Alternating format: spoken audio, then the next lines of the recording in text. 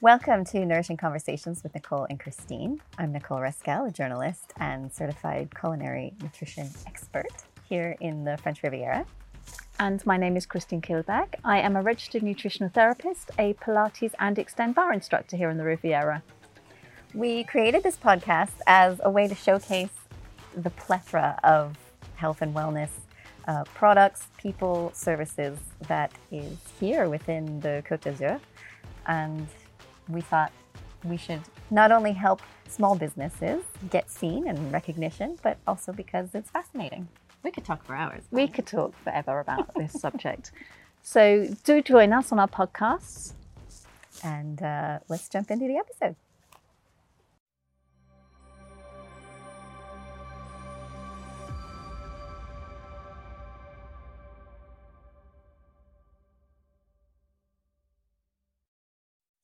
So welcome. Today we are going to be talking about antibiotics and antibiotic resistance.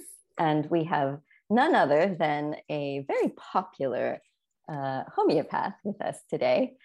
Julia Edgley is a working homeopath in Moansartu, and she has an excellent program about helping people, especially kids, get off of or find alternatives to antibiotics.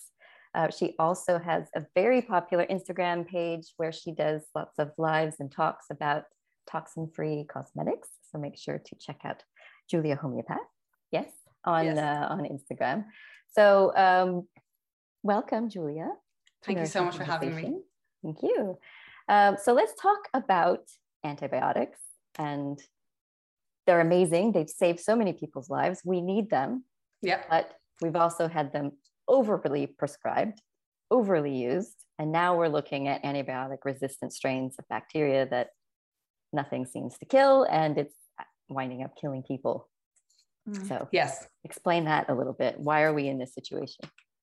So to understand antibiotics and how we've gotten to antibiotic resistance, you have to understand that antibiotics have only just been very recently discovered in terms of modern medicine. It's only in the last century. And it was at a time where all disease was a difference between terrain theory and germ theory, whereas everything pathology in the body is to do with outside, so the germ, and not how our body processes. So now medicine is starting to really come about and think, actually it's a mixture of both. So as we learn more about the microbiome and what's happening. Exactly. Yeah. So at that stage as well, there was only really little known about the bacteria. There was known there was bacteria in the body, but not what it does. Not these days that we know it's an organ as well, a microbiome. So there was looking for something that would kill off the invader, the pathogen, and that is a bacteria, and that was what antibiotics were used for. Over time, and like you said, that has saved millions of lives. And even to this day, they do save lives. They are incredible. I respect antibiotics so much. That's why I don't want you to use them. That's my saying. Okay. Because what happens is antibiotics only work against a bacterial infection. What is interesting is they do have a slight anti-inflammatory function that is only recently developed. So they can look like they're working against a virus, but they're not killing off any viruses. So what is happening now is antibiotics are being given when it's a viral infection. Now we know about the microbiome, it's killing off a certain percentage of our microbiome, enough to create this imbalance for pathogenic bacteria and inhibiting the growth of or killing off good bacteria. We need that good bacteria because most of your immune system is in your intestines. Is that correct? The terrain theory, we now know that your gut flora will protect you against further bacterial infections. So the reason we're getting resistance is because our bacteria will adapt to, any bacteria will adapt to it. Yeah. So now that they're adapting to certain there's different types of antibiotics, adapting to them, they're not working anymore. So they have become very intelligent, the bacteria, pathogenic bacteria, going, right, I just keep growing. You can give me as much as you want, and I'm just going to keep developing. And that's the problem that we're in now, because it's not just necessarily the antibiotics. This is the problem we're facing that are being given prescribed to us. It's in our food. It's in the environment. Yeah. So actually it's more, go ahead. I was just going to say that because of these, this antibiotic resistance, what I like is that you are approaching mothers with young kids and teaching them from a young age, because it's the young kids and the older people over 60, to be fair, plus those that have immune immune down regulation of their immune system that are going to be most at risk from any bacterial infection that they pick up. Exactly. And actually, I really brilliant that you brought up about over 60s, is because I now warning that over 60s overuse of antibiotics can lead to C. diff, which is very complicated to treat. So I'm always talking to my patients over 60. I'm like, you need to be wary of these and always get tested if you have, is there any sign that you have C. diff? Mm. Can you explain what C. diff is briefly? I'm not great at pronouncing it. So Christine, could you pronounce that for me? Is it Clostridium difficile? There you go. It's very, very, it's very pathogenic. It creates what looks like bacterial infection. It's a bacterial infection of the lower intestines. It creates blood, bacteria, pus, oozing, all of this. Yeah. Sounds nasty. It is very nasty and quite difficult to treat.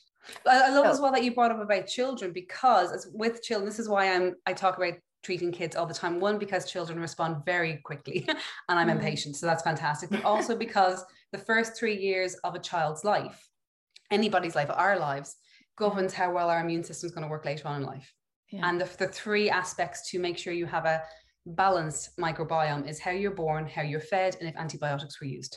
Yeah, and apparently antibiotics are the leading cause of emergency room visits for children. Oh, I didn't know that. Yeah, and they also end up with the potential side effects of like the allergy reactions, the fungal infections, the diarrhea, and all that kind of stuff. But yeah, antibiotics is the leading cause of emergency room visits for kids. They're reacting against the antibiotics. Yeah. That's what I was saying to you, is like when people think antibiotics, it's a conversation everyone thinks has been had. It's like, oh, well, this kills off your gut flora. It's like, I was saying to Christine, that is actually the best case scenario. There is far more side effects than we think. I was actually looking at research about depression and anxiety disorders following on from a dose of antibiotics. Now, correlation does not necessarily equal causation, but there is a link.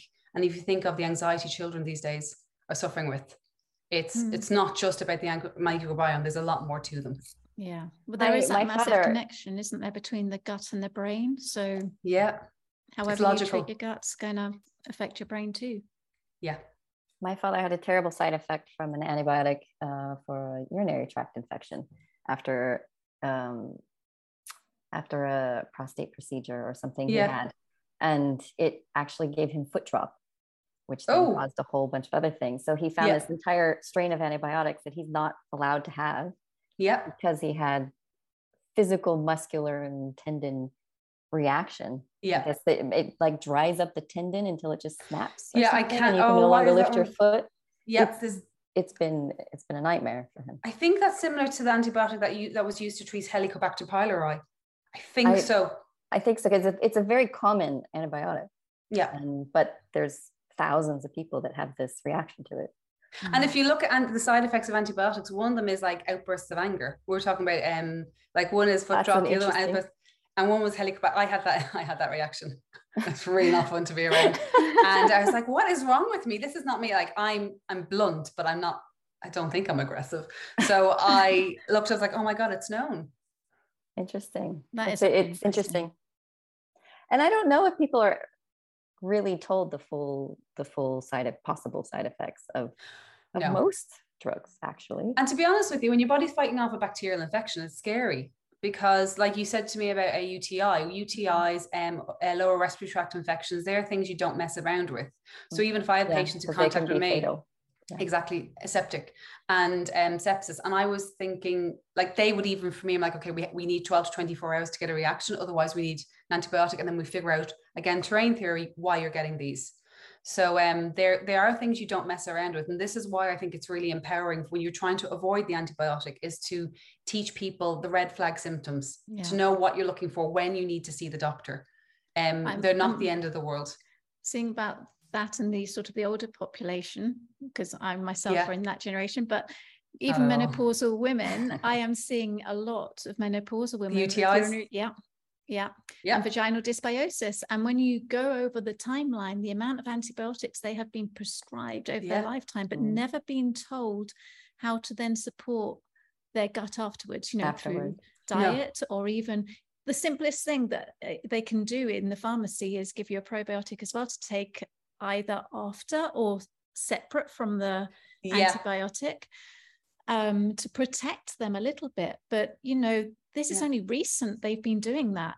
So these people that have grown up over the last 20, 30 years haven't been given the probiotics as well. No. So. And it changes through generations. That's how you see the microbiome, the profile goes through generations. Not to say that's genetic. No. You know that it's not that genetic, but you can see, and why, because as a child, the skin to skin, you're exposed to the microbiome of a parent. It goes through generations. Yeah. So let's talk about the alternatives and what you do. And you have a thing called the ABC method. Yes. What is that? So I'm a homeopath, so I use homeopathic remedies, and historically homeopathic remedies, in my opinion, have really shone when it comes to viral and bacterial infections around the world. So if you want to look up past research, you can look at the Society of Homeopaths, and you can look up the Homeopathic Research Institute. They have past papers to demonstrate this. So I use a specific method of homeopathic remedies because, and just to give a reason why, is I have a lot of parents, as Christina was saying that, or you were saying that, come to see me, who are freaked out. They can't learn a whole system. They're overwhelmed. So I broke it down to a strategy. So I have 3 stages to what we call an acute, whether it be viral or bacterial. Majority of it is used for a viral infection. As I said, the problem with antibiotic overuse and misuse is that it's used in viral infections. Yeah. There is no time doctors are not testing mucus to see if it's bacterial or viral. So they just give the antibiotics. And that's the problem we're in. And the other alternative nowadays, which seems like, so I'm going off tangent now, it seems like a benefit, like, oh, we'll just watch and wait. But that's not the problem either, because as the body is really struggling to fight off a viral infection, and there's a reason for that, then there can be the secondary bacterial infection, and then they end up getting the antibiotics.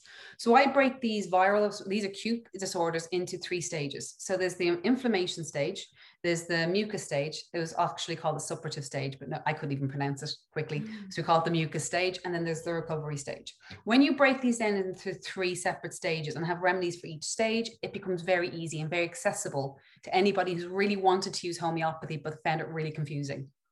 And that's the whole methodology broken down. And how can people go in and find your program? So it's on my website, it's on my Instagram profile, and if you look up Julia Edgley ABC method, it will pop up in most search engines. And they can follow this program in their own time when it suits them? Anytime. Great. You have unlimited access. It's 7 video modules, but there's also downloadable transcribed workbook, so you can have that. And then afterwards, which the reason why I've been doing this for over a decade, but the reason I never brought it to a course is because I needed people to follow up. There's always those, it's a bit like the French language, but so now I have actually the ABC community, so it's a follow-up group that anyone can ask questions, and I'm there to support, going, no, this is now you need to check up and see a doctor, or I think it's this. You can't diagnose online, but you can really support. And I'm quite impressed of how quickly parents have picked this up and individuals have picked this up. But there is ongoing support with it. That's great. And so how young can the child be to be able to use these homeopathic remedies? Any age whatsoever. Right. Usually it's from 4 months. That's the patients that I usually see, because it's always around 4 months. I'll tell you why. The teething starts, and so the kids will get this cough, and the doctors will think, oh, okay, this is an infection, and I understandable. It's a 4-month-old baby. They're cautious, but I'm like, no, it's a teething cough. Give these remedies, and then you can manage it. So if parents are sensitive to this and they don't want their child to be unnecessarily given antibiotics, obviously they go to the doctor first. Yeah, there's an issue, and if the doctor just quickly writes a thing saying, here's an antibiotic, we'll see if this works, is there something they can say to the doctor? Should they ask at that point to say, look, is it really necessary? Are you sure it's a bacterial infection? I mean, are there questions they should have at the doctor's point to just say, ready, are we sure this is what we really need to do? Can we do something else first? Obviously, if it's a real infection, yes, but I'm about to say that when it's a real infection, you see it. So have the red flag symptoms first. The real infection can be the signs in the child. There has been a prolonged over 10 days immune response, whatever we're saying, if it's viral or bacterial. They have this thick, sticky mucus. It usually smells very pale, dark circle. Another for me indicator is the up and down fever. without using paracetamol, because paracetamol will make fevers go up and down and actually prolong a viral response. But if you see the viral fever coming up and down, you have the smell, then they're signs this is a bacterial infection. I have seen kids with these symptoms and it's been going on for days, nearly a week. I'm like, they need an antibiotic now. There's just no energy. So if you're going to a doctor with those symptoms, you know what you're dealing with. If you don't have those symptoms, ask the doctor straight out, is this a bacterial or viral infection? If they say they don't know, going, well, how can we check? Yeah. Exactly. And then you can just ask, or rule it out. That's a good rule it out. Very good phrase. Term. Yeah. Can we rule out a viral infection? Yeah. And then you can ask, is this the only treatment we can give? What else can we give? Now, at the moment, the fashion, it's not the fashion, what's the word? The new trend is to give steroids, which they have their other. Yeah, because it makes the kids seem better right away. Exactly. So at the moment when it's viral, they're giving steroids. When they think it's bacterial, they're giving antibiotics. But you can always ask those, one, know the red flag symptoms yourselves, and two, ask, can we verify? What's the phrase you said? Can we rule it out? Yeah. Yeah, exactly. And can I ask? I've had to use that term just to get the doctor to actually investigate what was actually going on. You have to understand, sorry, Chris, to say this quickly. Doctors don't have a lot of time. Like I do have a lot of compassion for doctors, the pediatricians and doctors I work with. They have 15 minutes. Yeah. They haven't got the resources. Like it would make sense to have a lab just close by. Okay, test the bacteria, test the sputum, the mucus, and we'll see. They'll know, but they don't. And also there are certain rules they have to follow. For example, this may have changed now, but as far as I was aware, if it's an ear infection, they're obliged to give antibiotics, even though over 80% of them are viral. So there's certain rules. So I understand why they're giving, but they're willing to work with you if you work with them, as far as the experience I've had. I'm not sure about everywhere. I was going to ask with if there's an idea of a timeline. So with your remedies, I know it's going to be different from child to child and what they're suffering with, but roughly, how long would it take for the remedy to kick in and effect? I love this question because, let me roll my sleeves up here. Say instantly. You shouldn't. No, not necessarily. It depends if the child's never had what virus they have, if they've never had antibiotics or if they have had antibiotics. So everything you need to know about remedies. This is the thing with homeopathy is people think you give the remedy and it instantly goes away, the miracle cure. And that's the exception, not necessarily the rule. Generally, you want to see signs of remedy reaction, that it's progressing in the right direction. So for example, if I have somebody ringing me and they're like, oh my God, they had thick yellow snot and there's no other signs of bacterial infection, I'm like, right, give Hep or Sulf. They ring me then about a few hours later going, right, it's become a lot fluid, has gone white. Right, that's a sign that everything's going in the right direction. So it's changed just in a matter of hours. Just in a matter of hours. Okay. Now it can, like I said, there's 3 stages to acute. So you might need different remedies over a few days. Although if you get the stage 1 remedy very early, you can avoid the other stages, but it can over a few hours, but you want to see progress. That's the main thing. You want to see progress. Usually with a fever, parents want homeopathy to stop the fever straight away. What I want is that you want an effective fever. The fever goes up, it stays, and the child's comfortable. So can we just interject here the reason for fever? Yes. I was actually talking to another podcast and I was like, maybe I've got this wrong, but they don't, the exact reason, we know we need a fever to kill off pathogens. So it's a positive sign. But they don't really know exactly why. So in theory, in homeopathy, it's like certain pathogens, this is what I've observed, have a certain fever and it kills it off. Like for example, what am I thinking of? German measles and chickenpox, I'm thinking in French, always has a 39-degree fever. 39, 40, whereas Coxsackie virus is 38. And I've always seen the pattern, obviously it can depend on the patient, but the fevers are there they're called stage 1. They're the stage 1 great sign that your immune system is working. And you want an infection one. You want one that comes up, it stays, it doesn't go up and down and then goes away. That's it. Very straightforward. Yeah. So that's when it took us sweating it out. Yeah, exactly. So for parents, it's a very scary thing when your child has a fever, and you have to be careful of not letting them pass too high of a temperature, because then you have to. But that's the thing. But the other thing is you don't want to constantly give fever reducer so that they never reach the effective part of a fever. Yeah. And this is where I observed over the last decade is giving paracetamol or Doliprane or Tylenol or Calpol, those parts of the world. it prolongs the viral reaction. Yeah. And so that's when actually like the whole system is drained, and then you get the secondary bacterial infection. So I thought I was the only one. Being a homeopath, I'm like, well, nobody listens to me. But I thought maybe there's other people in the medical community observing this, and they are observing it. They don't know how, and they don't know why. Well, we kind of, with the fever thing, we understand. Yeah. They are observing it as well. There's talk about it. And so funny enough about the high fever, and that's usually in children for febrile convulsions, is that can be generally it's high fevers, and it's to do with the speed that the fever comes on. It's not the temperature. You can get some kind of 38 or 39, and it's generally in the family. So if you have a parent or somebody in the family that has that, and then you have to observe your children. And so it's the speed of the flip that causes the problem. And one in a one-off is very scary. It's not the most dangerous. It's you having more than one in a 24-hour period. That's when you have a problem. When you say one-off, it's just spiking and then going away, or spiking, and then you have a child who then convulses and then stops. So that's actually what doctors and that's what parents, are very frightened. And I completely understand that. So that's why I want the group. If you're a patient of mine, I'm always on call. Like, right, I'm going to talk you through this fever.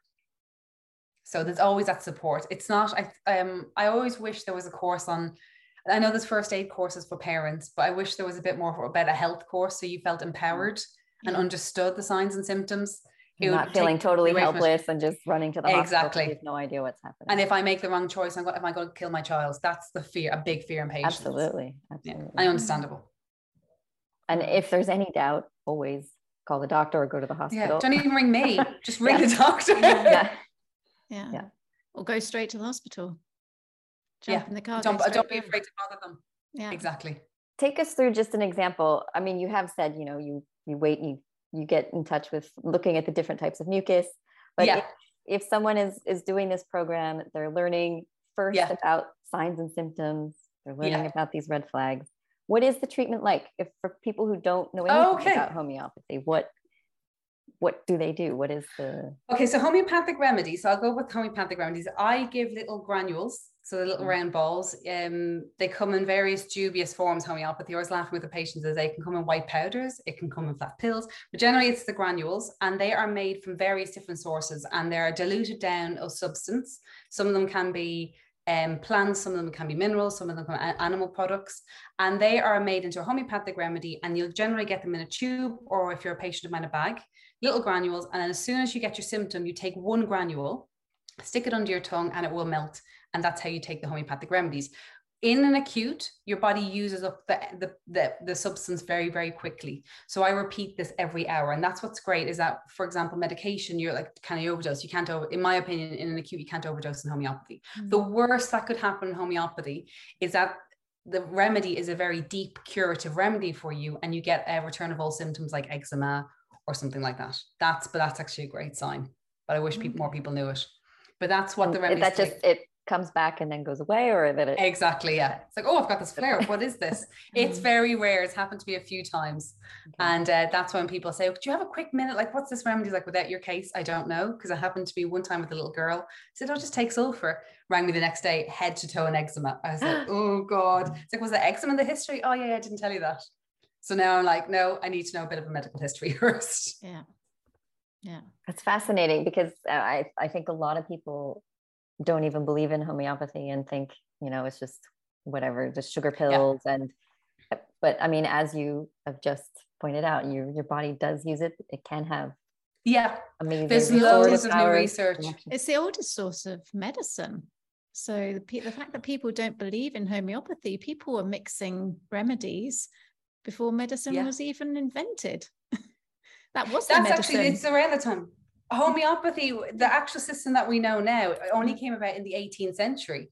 But what happened was it's based on principle from thousands of years ago that you can either cure with opposites or you can cure with similars. Homeopathy means similar suffering. So it gives you some, for example, belladonna. Belladonna is, if you took belladonna, you would look like you were having a high delusional fever. So we give belladonna in those substances, in those instances. And that's why the B in ABC is belladonna. So that's how you choose a homeopathic remedy. It looks similar to your symptom picture. Okay. And the reason why it's controversial, if anyone's listening to like, why are they saying controversial? Is because the substances are diluted down so much that technically there's nothing physically, chemically in them. Yeah. but there's new exciting research to debate that mechanism, which is very exciting. So in the example of belladonna, is it the idea that just that tiny little nuanced touch is enough to create the right immune response, that your body sees it and is like, oh, this? Yeah, it kind of gives a step up. In theory, I always think, I mean. yeah, it kind of, I think it energetically, it gives your whole system like a leg. Do you call it a leg up in the Yes, leg up? It's a bit like a leg up. It's like, translating. Yeah. So it's a bit like a leg up. And it's like, right, we'll give it a bit more energy so it can do what it needs to do. And it supports, which is the concept of supporting holistically the body. Exactly. It works with your immune system rather than suppressing it. Okay. So would you say, if we go back to, you gave an example about sulfur and the eczema, we've got lots of sulfurous items in our kitchens. Many of us do anyway. Yeah. You won't get eczema for them, don't worry. I'm not touching that broccoli. But things like very good for sulforaphane in microgreens, which we know, we're able to find them much easier now. In garlic, for example, the allicin from garlic and something, which is a natural antibiotic. Yeah, great. Yeah. So could people try with these? Would they have a positive effect in your opinion? I think so. Yeah. I think so. Because remedy reaction is not just exclusive to homeopathy. You can use it for any holistic, more natural, supportive approach to treating the immune system, as long as you know that the body's going in the right direction. Yeah. So garlic is definitely one of them. The other one would be honey. Honey is incredibly curative. Yeah, as long as it's natural, raw honey. Yeah, exactly. The other one would not be store-bought honey. Yeah. No, non-pasteurized. Yeah. What's the other thing? So, like gargle with salt water. If you have a really bad throat, you gargle with salt water. You can even flush your nose with salt water as well, and that can flush out. It's more to do with bacterial rather than viral. Yeah. Viral, you want to support the immune system. You want to support because it's a different process. So that would be garlic. That would be anything, bone broth. Yeah. I'm drawing a blank. I'm a big fan of sulforaphane because I have read that it actually destructs and breaks down the bacterial membrane.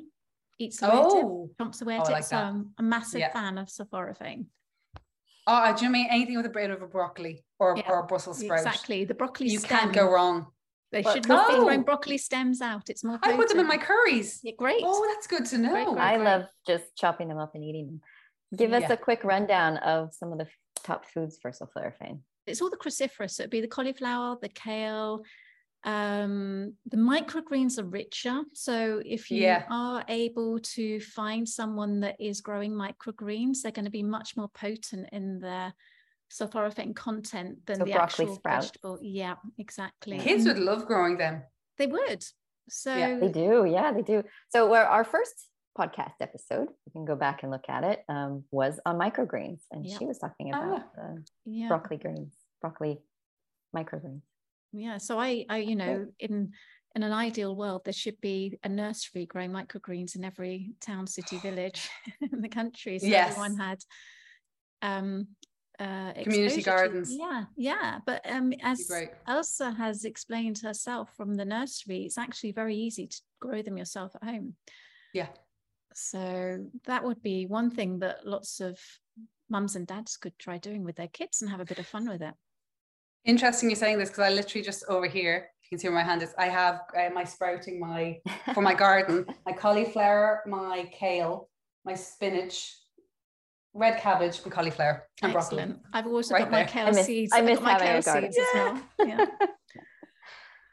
Well, great. Just needs a little bit of cooler weather actually, our end, to help them along. Yeah. It's heartbreaking growing broccoli.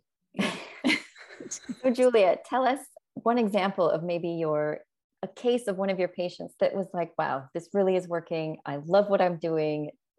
Like something that one of them, I'm sure you have many, but I do. To the top of your mind. Is there a case that sits deeply that you think? For the ABC method? Well, I'll tell you, the ABC method is the reason why. So I have multiple cases because everyone thinks with kids that all kids just you get an antibiotic, that's it. But loads of kids with parents would say to me, "No, my child's never had an antibiotic." And I would just this is years ago, start the ABC method, go over very briefly. And they've always stuck with it. Like, no, never ever had an antibiotic. So that shocks a lot of people. Most recent, because I launched the course only last year, was a mum who said to me, I haven't been to the doctor. I haven't needed to go to the doctor since. And all friends were like, why do you never go to the doctor? Because I know how to do it at home. And it's always, the doctor's even like, where have you been? So that is quite, it started off, I'm talking about kids, but the ABC method actually started off with an adult. It was the parent of a patient who said, I'm coming down with something. I have a meeting. I cannot be sick. What do I have? Okay, what do you have? So you have ABC. ABC is a common combination of homeopathic remedies that's used for teething. What is the ABC stand for? Okay, so ABC is called aconite, belladonna, chamomilla. They're the three main remedies that you would give for, there's a few others actually, onset of a fever. So I put them in combination, which is not classical homeopathy, but from decade of doing the methodology. And is this your own program that you've done? The whole program, yes. Okay. I know other homeopaths who have given ABC in the past, but the whole, like, the 3 steps, I don't know. I don't think I know any of the homeopathies doing that at all. I'm making it down so it's really logical. I always do this. It's strategic. It's not classical homeopathy, but it is the step that it introduces parents to. Now I want to learn about remedies and actually what's the sign, what's the symptom, and I can now, when I say, for example, if you have a child who, no matter what their symptom is, they just want hugs and they're clingy, that's a pulsatilla child. Now they have time because they have the relief. They're already giving the homeopathy. They're not worried like, what if I'm going to give it? What if it's wrong? What if it doesn't work? They're already supporting the body, and then they can see the pulsatilla symptoms. Like, I can see these symptoms now in real life. It's not just theory in a book, because homeopathy and practicing, in my opinion, if you're very new to it, can look very theoretical, but you want to put it into real life. So my dad was a chiropractor and part-time homeopath. He added it as something to his thing. And the thing that was so fascinating to me is anytime I would feel like I was coming down with something, he would pull out his book and he would run through these questions, and it would be questions you would never think. Yeah. How are you feeling? Are you clingy? Is the patient despondent, or even positional things like, do they stretch out their legs, or are they more curled in a ball? It's really when you really go into homeopathy, it's fascinating, all of the different minute little signs. And that example, can you imagine if you were a mom, your child was ill, and I was ringing you saying, what way are they drinking their juice? Like, were they eating? And you're like, they have a fever, just give me something. So that's why I came up with the strategy. But yes, that's what you want to do. You want to observe those they're mostly symptoms. I was a pulsatilla child. Oh, you're a pulsatilla child. I'm a pulsatilla. Don't leave me. Why are you leaving? You have to go to work? No. Yeah, definitely there. You probably weren't like that. I am. No, I wasn't too cleaning, but I definitely was given pulsatilla a few times. Yeah. So. I shock a few homeopaths, because there's classical homeopathy, there's different branches of homeopathy, there's different methodologies, and they would say that you were born with one homeopathic remedy and that's your only remedy. Like, I call it the one remedy that rules them all. So that's very classical homeopathy. And is that idea that if you're ever out of balance throughout your life, you just take that remedy? Yeah. Interesting. So now we're doing more to do with layers. That actually, modern living, there's loads of layers, like drug layers and nutritional layers, and we have to look at all of that. And if anyone's listening to this and they know homeopathy, I come across as very phosphorus. You know homeopathy, you must know phosphorus. It does nothing for me. Mine is sulfur. Anything I have, give me a sulfur 10M, and I just bounce right back. Yeah. So it's quite interesting. So that's where kind of sometimes studying homeopathy can be, it's your greatest, like, you're constantly learning, because like, this person looks like a lycopodium, and you give it to them, it's like, oh my God, it's doing nothing. What do I do now? Interesting. And the good thing about homeopathy is that you can play around with things, because you're not going to have toxic reactions or absolutely side effects or anything like that. Just a slight positive aggravation, not positive in the moment, but it's a good thing. Stirring up some seeded things. If people are interested in doing this and they aren't anywhere nearby, and they want someone who they can actually come to at all hours, like, let's say in the US, they can't I do at the same hour. Who or what do they look for? Do they look for a registered homeopath? How does someone find a good homeopath? So look at your local register. So usually what people's like, where do I find a register? So look for your colleges and in your universities in your country, and they will mention a register. So in the UK and Europe, there's different registers, and so you'll find a local homeopath. And also word of mouth. You want to know what approach that homeopath takes, because like I said, there's many different avenues to homeopathic treatment. So find out which homeopath resonates with you. A lot of homeopaths now work online. So I have like patients around the world, but if you prefer someone local, go for word of mouth. That would be good. So that you understand what approach they're taking. Okay. And is there a certain degree or certification, or it just varies by country? Or it varies by country, and that is I have a license and I have a degree. And so in certain countries, generally, to be registered in the medical system of the country, you have to be a doctor in that country. Other countries, I would be a doctor. So it depends on around. Generally, for example, a lot of people think it's a weekend course, but to be a fully professional license, it's taken me 6 years. Yeah, it's very complicated. I mean, it's very long. It's similar to Chinese medicine because there's just so many facets and layers and tiny little things to know. And they say you're only like a real homeopath after 25 years, and I've only been doing it for 16. Yeah, I so believe I have that. Only 16. I believe that because it's similar with nutrition. I mean, there's so many short nutrition courses, and people think that they can go out and tell everyone else how to eat. I spent you have to know 5 the nuance. years just studying about nutrition, and I still feel like I'm a beginner despite having all the case studies and the clinical stuff afterwards. It's just once you open that can of worms, that learning doesn't stop ever. And it's your patients that they're the biggest teachers. Exactly. Every case you learn something new. So yeah, definitely looking for someone registered. I say that is the big word. And word of mouth too, because you know, if lots of people, there are lots of people who are registered in practice and don't see results with people. So you have to find someone who resonates. I think that's even the same with doctors. Find someone who resonates with you. Absolutely. And I'm a big believer in having a team. Have your for a truly holistic health, if that's where you want to support your health, have your nutritionist, have your homeopath, herbalist, have your team around you, your osteopath, chiropractor, and even your doctor. And everyone kind of, you'll see a pattern that they'll all get on. You can imagine them, if they all went out for a drink together, would they get on? If they say yes, it's a good sign. And as you were saying, when you have your team, it's actually really nice. This morning, I recommended that a lady contact Julia because I felt it was more her competency than my competency. So it's nice to have that. Yeah, it's nice. And your course as well. Yeah, your cleanse and reboot. I say check out cleanse and reboot. Yeah. So and that leads into, maybe I'll talk about you and skincare and toxin-free skincare, because that was my thing for ages. Yeah, it was, and it still is in a way, because you also, that was kind of the way you helped yourself, wasn't it, as well? Yes. So a bit of homeopathy is going back. So this leads into homeopathy brought me to this. When you're analyzing a case from a homeopathic, and it's the same with nutrition as well, you're looking always at the origin of your symptoms. Are the symptoms coming from a weakened system, or is there an external factor? And these are different, in homeopathic terms, they call them exciting cause or maintaining causes. So I spoke years about everyone, even women, more specifically women, but everyone needing to change their personal care products. It started one night 12 years ago, I think, and I just wanted thicker hair. It was pure vanity. I wasn't thinking about my health at all. Looked at all this research, and I do love, like Christine and I agree, like I love looking at research. I love reading research papers. We are a bit nerdy in that respect. Oh, it's so good. And you get a decent one, you're like, this is good. And so I looked at all this research about the ingredients. I'm like, I knew about it. I was a homeopath already. It's like, I knew about this, but to this extent. And so when you've seen the research, you can't actually put the products on your skin anymore. So the next day I'm like, no, I can't do it. Swapped everything immediately, which not everybody can do. And I had previously just to interrupt. So you're talking about harmful chemicals that are in most of the over-the-counter cosmetics, personal care products, shampoo, toothpaste, all makeup, this.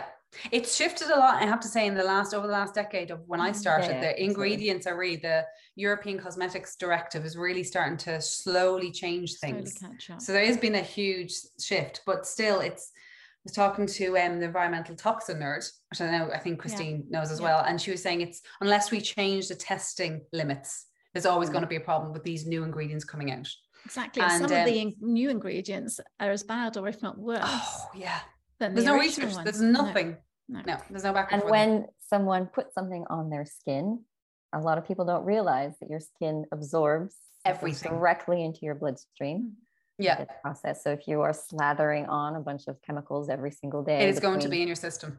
Hair care products, lotions, any kind of ointments or creams or anything, it builds up this day after day after it's day. built up day after day after day. So there was originally that quote that the dose is not the poison. The dose is the poison. About how much you put on your skin, or how much of a chemical you may get in one go. Would determine the effect, but it's not that. It could be micro amounts on, just when you think of exposure hormones on a daily basis. Exactly. So and that's what the testing, that's what scientists are trying to recommend the testing limits, because the limit of testing of these ingredients is to produce pathology. So it's like, oh, well, this is the limit now. There's no pathology from this, but they're actually not looking at what it is doing. It just doesn't kill off something. That's all what they're looking at now. So that needs to change. And but there is, I mean, historically, a lot of people would say, would you just stop using products? But we've always decorated our body. And I don't want to if I say to a patient, just stop using makeup and they like it, I'll just like, well, we'll find a different alternative. There's great brands out there now. That's the fantastic thing. There's great brands out there. For the longest time, and possibly even now, there's still a certain amount of lead in red lipsticks. I don't think many people even realize that. Yeah, the amount of lead women are eating on a daily basis just by licking their lips. Daily basis, And it's very political. That's the thing, is what people forget, is that the cosmetic directive, unless it's changed, the last one I looked, it's to support the consumer and the business. So they want business to go out like to crumble. So it's always so you have to, yes, it's there to protect us, but you have to make the decision yourself and research your own ingredients. I actually have on my website, if anyone's interested, I have my top 10 of what I would recommend you eliminate, you avoid, I want to say. Great. That's a good resource. Like the dirty dozen. Exactly. That's a great list. So easy to remember. It's always the same, really. Spinach, strawberries, apples. Strawberries, apples. Yeah, the top things, make sure you buy organic. So going back to the ABC method, if people are interested in this, yes, they can go to your website, they can sign up for the program, and they can learn it. It's not just for parents with kids. No, not at all. Anybody. Yeah, if you are, and it's really just understanding the different steps of being sick, what the immune system is naturally trying to do, and you support it at each step. So naturally, what's a natural part of your body saying, okay, exactly, this is and why it's doing it. Getting better. Okay. Yeah. And I have a question: can they? Do they use the protocols just when something happens? Because I know a lot of people start taking something and then they keep taking something. Yeah. So, for example, echinacea is one of them. Now, we know that it's great for the immune system, but you're not supposed to take it every day. All the time. No, it's not a preventative. No. ABC method is when you have it. So that's the difference between your innate immunity and adaptive immunity. So viral infections, and even to a certain extent bacterial infections, has an adaptive immunity to it. It's mostly viral.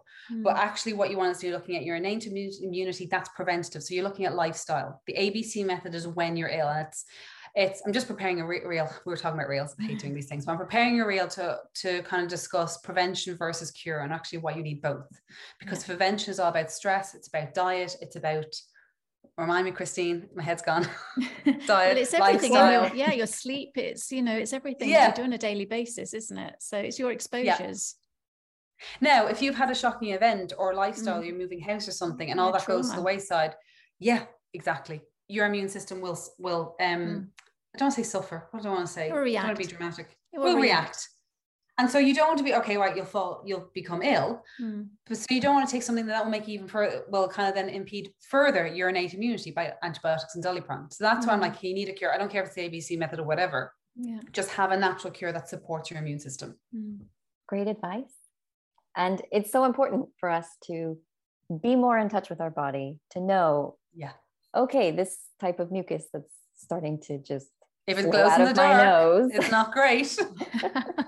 And so there are signs. And glow in the dark mucus. More in touch with my body, because my parents were always, whenever I'd be sick, I just know I would have to, this was before texting, but I would have to tell my parents, okay, my snot has turned yellow. And they're like, okay. Okay, do this. And then, if it was ever coming out green, they'd be like, oh crap. All right. We need to do something. Flush it out. Yeah. And then I would be like, I'd call up my mom and be like, oh, it's gone clear. Good. Yeah. We love, is it running? Is it constant running? Is it going to get your nose? That's fantastic. Yeah. So it's important that I love mucus, people are more in touch with their body. They know the different signs, and it's really empowering. You don't have that anxiety, that health anxiety, because like, okay, I know what the body's doing. And equally, like you were saying, it can take time. There's a few things I think people expect just to get. It's modern living. If you're a parent, going back to kids, if you're a parent, or even if you're an adult and you cannot take time off work, there is that feel of, I need to get quickly well yesterday. Get better. And that's one thing I wish society could change, is that you're allowed to properly rest. Because like I said, this is the recovery stage. You do that well and you won't get sick for the rest of the winter. Yeah. But we don't do that too well. We need to give our bodies time. Time is a great healer. Yeah, exactly. Rest. Rest. Yes. Yeah. And that's what you see in winters with patients, is that like come September, sounds weird, but I'm like, I want everyone to get a bit of a cold in September, because you want to get it early, get your body, get those antibodies, get the exposure. But if you don't treat that right, and then this always happens. So they'll take the antibiotic, or they'll take the Lemsip is another one with its low level paracetamol. Like, I'm totally fine. I'm like, it's gonna, so I hate to, I am the bearer of bad news. Come back and bite like, you. I'm going to hear from you in 2 weeks. And they're like, no. It's like 10 days to 2 weeks, and we won't put money on it. And they always come back. It's like, oh my God, it's come back. And it's like, never left. It was just hidden. And so then you can, so if you don't have a homeopath, or you're not aware of this, what happens then? You take the antibiotics and the Lemsip again, then another dose of antibiotics, and then you get the real side effects of the antibiotics. And you're in this brutal cycle. Yeah, there's another layer to it now. It's not just your immune system was slightly weakened and it couldn't fight off a virus. You now have permanent change to your microbiome. Yeah. It's a bit like throwing pesticides onto the grass and destroying not just the grass, but all the different types of weeds that are there. And some of them are positive ones and some of them are not so positive. But that's what an antibiotic would do. It will just wipe out the whole lot. So you've then got, if you keep repeating that, you've then got to grow a new garden. Yeah. And it takes time. I have a lot of people, I didn't expect that last year. Like the child was already on the 4th dose of antibiotics. And this kind of, I'm happy with the group. I'm coming up with another mini course, because I'm like, right, if you've already had all of this, yes, we can still use the ABC method. Your stage 2, the mucus is going to last a lot longer, because the gut, your mucus membranes is linked to your gut flora. And so you'll constantly have this. I would assume, I don't know if it's been tested, I have no idea, but I would assume that the different types of mucus have all different types of bacteria in it. Yeah. Well, different types. It depends on the patient. Flora. Yeah. Your your microbiome is all the way through your body. Yeah. It's not, we know about the one in the gut, but it's actually all the way through. There's one in the lungs. Everywhere. Yeah. Yeah. They now know the one in the lungs, to protect your lungs from any pathogens, is directly linked to how well it is in your gut. Fascinating.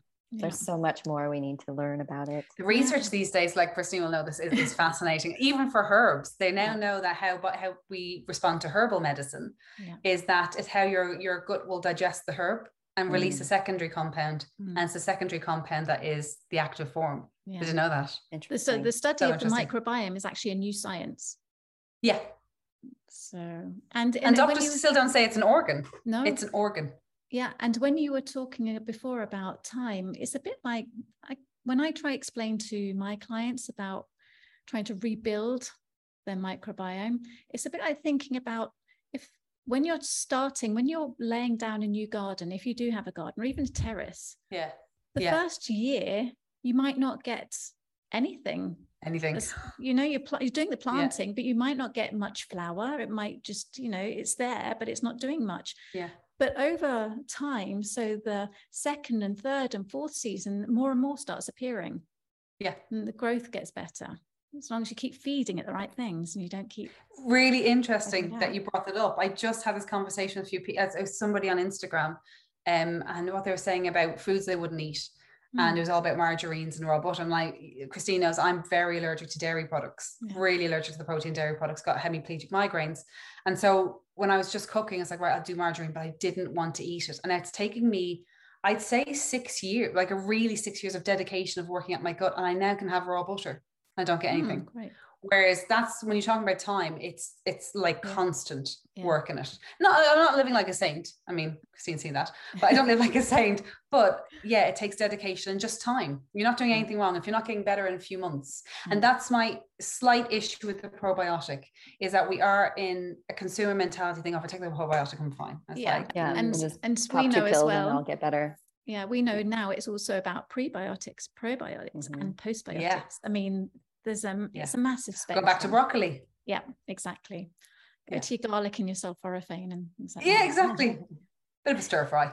And kombucha. Do we have an episode on that too? Yeah. Oh, fantastic. And the raw honey we do. And raw honey. Oh my God, that's so good. Yeah, we're touching on all of our previous issues here. And we have all of them in the region as well. It's a great, like we have everything in this region. This is brilliant. We do. Now we just need to get the wine on. Oh God, yeah. Have we got a wine person? Maybe we can find a natural wine person. Yeah. In the region. Yeah. You need someone from Chateau de Bern. I have contacts with Chateau de Bern. Well, there, because I did wine tasting there, and great conversation. Very interesting. So listeners, watch this space. Watch this space. All right. Well, thank you so much. Can we do a tasting? Sorry. We'll invite you, Julia. That would be really interesting. We'll do a microbiome positive wine tasting. That works for you, Christine? Yeah. I could just vision where that could go. That would be really good. We definitely have to maybe a bit of a reach that. All right. Well, thank you, Julia. We'll have the links to your website Thank you below. so much for having me. And again, if someone is with a child who spikes a fever, absolutely see the doctor, go to the hospital, but look into this program and make sure before antibiotics are prescribed that the doctor is sure that it's a bacterial infection. Just ask, open conversation with your doctor, and then they look into alternative things to make sure that we're not overusing them. Exactly. They are important. They're wonderful. They save lives. We like them. They're overused. Right. All right. Join us next time. And if you liked this, please like and subscribe and share it with your friends.